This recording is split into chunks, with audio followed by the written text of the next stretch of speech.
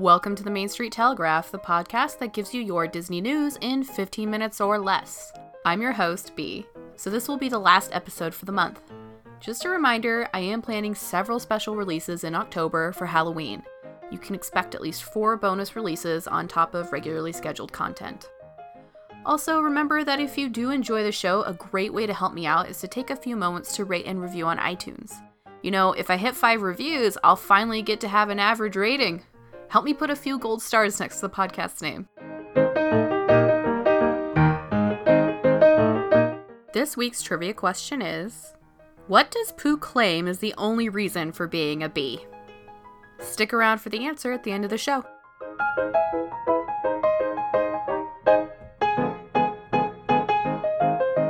Disney has lost out on acquiring Sky, a UK broadcaster, to Comcast.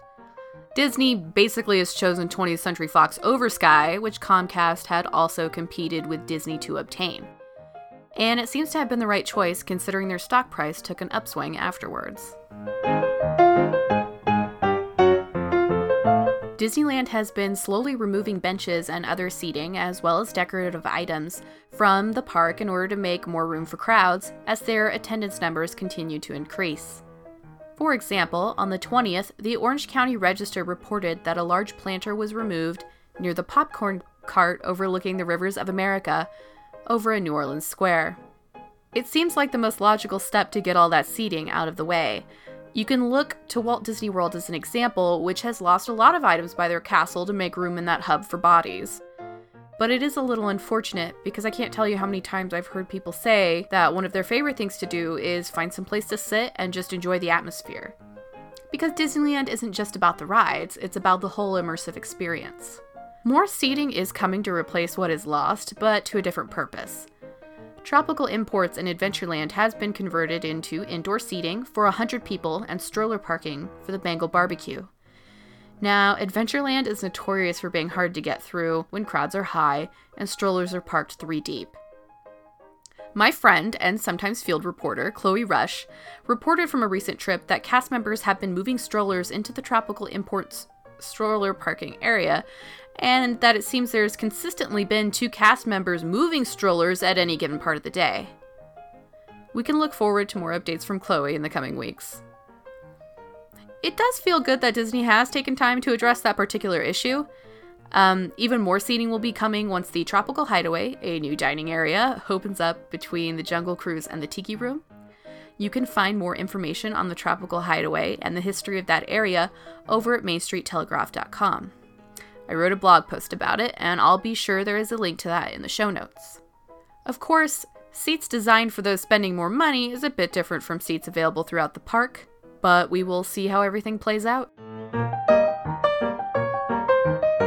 You can expect a 3rd season of Disney's DuckTales. Awoo! I shouldn't have done that. The announcement comes a few weeks before Season 2 is expected to air on Disney Channel. You can watch Season 2 when it premieres on October 20th at 7:30 a.m. on Disney Channel, Disney Now, and Disney Video on Demand. Mary Poppins Returns is coming to theaters on December 19th of this year. For those of you not in the loop, I thought I'd give a few extra details on the context of the film and how it fits in with the first.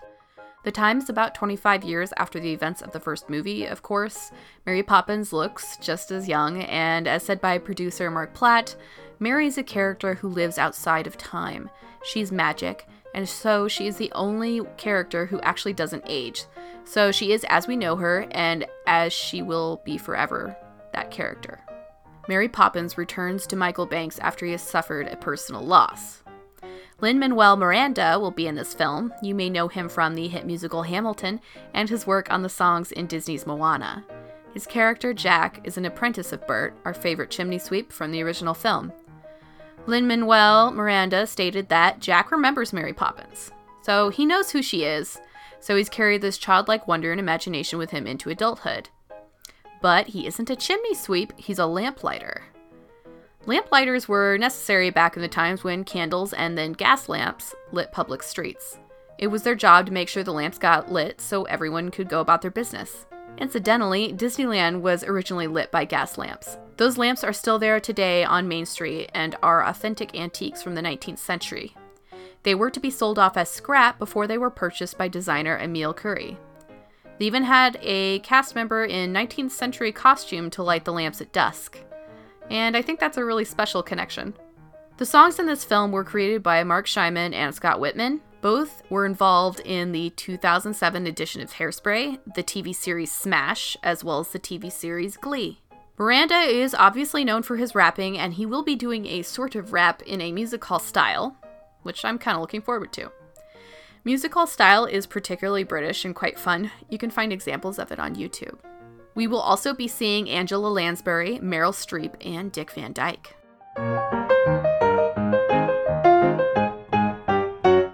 Another film coming to theaters this holiday season is The Nutcracker and the Four Realms on November 2nd. I encourage you to take a look at the movie posters because they do look really cool. The cast is amazing. Mackenzie Foy, who you would recognize from Twilight and Interstellar, Keira Knightley, Helen Mirren, Misty Copeland, Richard E. Grant, Jack Whitehall, and more. And it looks like Disney is set to do well at the box office with their winter releases. The Nutcracker film doesn't have much competition on its opening weekend. Bohemian Rhapsody, the film meant to be a biopic of Queen, has been bearing the brunt of negative public opinion for months now. Bodied, which premiered at the Toronto International Film Festival last year, will be seeing wide release that weekend as well, a rap battle movie produced by Eminem. It seems that Bohemian Rhapsody and Bodied are up against each other, and Disney will likely do well as the only family film opening that weekend. Fantastic Beasts: The Crimes of Grindelwald is highly anticipated, but won't be released until November 16th. And Disney will follow up their first release of November with their second, Ralph Breaks the Internet, on November 21st. Finally, we will see Mary Poppins released on the 19th of December, a Wednesday. Originally, Mary Poppins was going to see a Christmas release, but Disney moved it up a week back in July. I do wonder what their purpose was behind this decision, since Aquaman, Bumblebee, and the comedy Holmes and Watson will be released that Friday. Other upcoming movies and release dates include Jungle Cruise on October 11th, 2019, Maleficent 2 on May 29th, 2020, a Marvel film for February 12th, 2021, a fifth Indiana Jones film is set to release on July 9th, 2021, and an untitled live-action movie is scheduled for July 30th of 2021.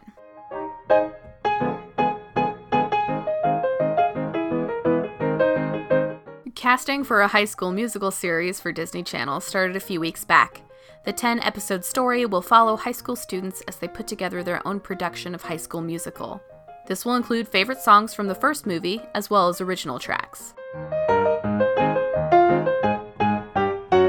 It's time to talk about all the stuff I wish I could buy, new Disney merch. You can find links over at the Main Street Telegraph, of course. Torrid, a store targeted towards plus sizes and one of my most favorite places, has released a Little Villains collection in time for Halloween. Pieces include a Poison Apple hoodie, a gray top representing the Evil Queen, Maleficent, Cruella de Vil, Ursula, and Lady Tremaine. There's a cardigan, activewear. It's cute. Go check it out. Torrid also has a Halloween collection, some of the items I would be happy to wear all year long. The Maleficent high-low dress is magnificent, and they sell the matching horns. But you can also find a Sally dress, as well as Snow White, Cinderella, Belle, Tinkerbell, and 2 Ariel dresses, one being the classic blue, black, and white number. There's also a Jasmine-inspired romper. They cater to sizes 10 to 30.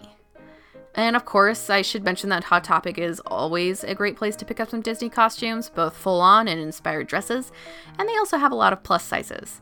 I just saw an awesome Megara dress on there a few days ago.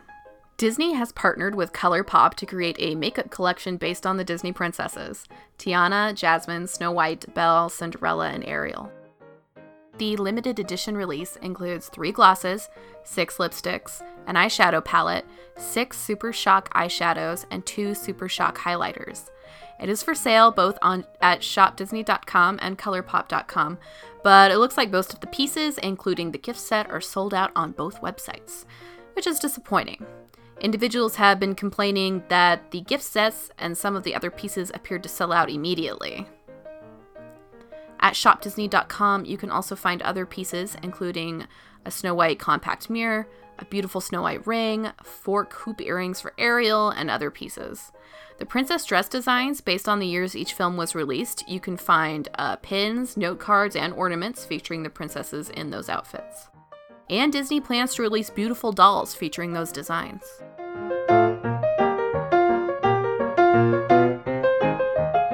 Club Penguin, the popular online game, is going to be officially and finally shut down. While the original online game ended last year, it was given new life as a mobile game, Club Penguin Island. A message on the website states, "There is no easy way to say this, but after 13 incredible years, Club Penguin will be sunsetting at the end of this year. We'll be providing players with all the necessary information in the coming weeks via in-game messages and updates here on Island News." Why is this all coming to a close? Well, the number of players has been in decline, and while the mobile game was meant to rescue Club Penguin, it just wasn't enough. But it did have a good run. During its peak, it had over 200 million user accounts in countries around the world. As stated in the note from the Club Penguin team, lovers of the game will waddle on.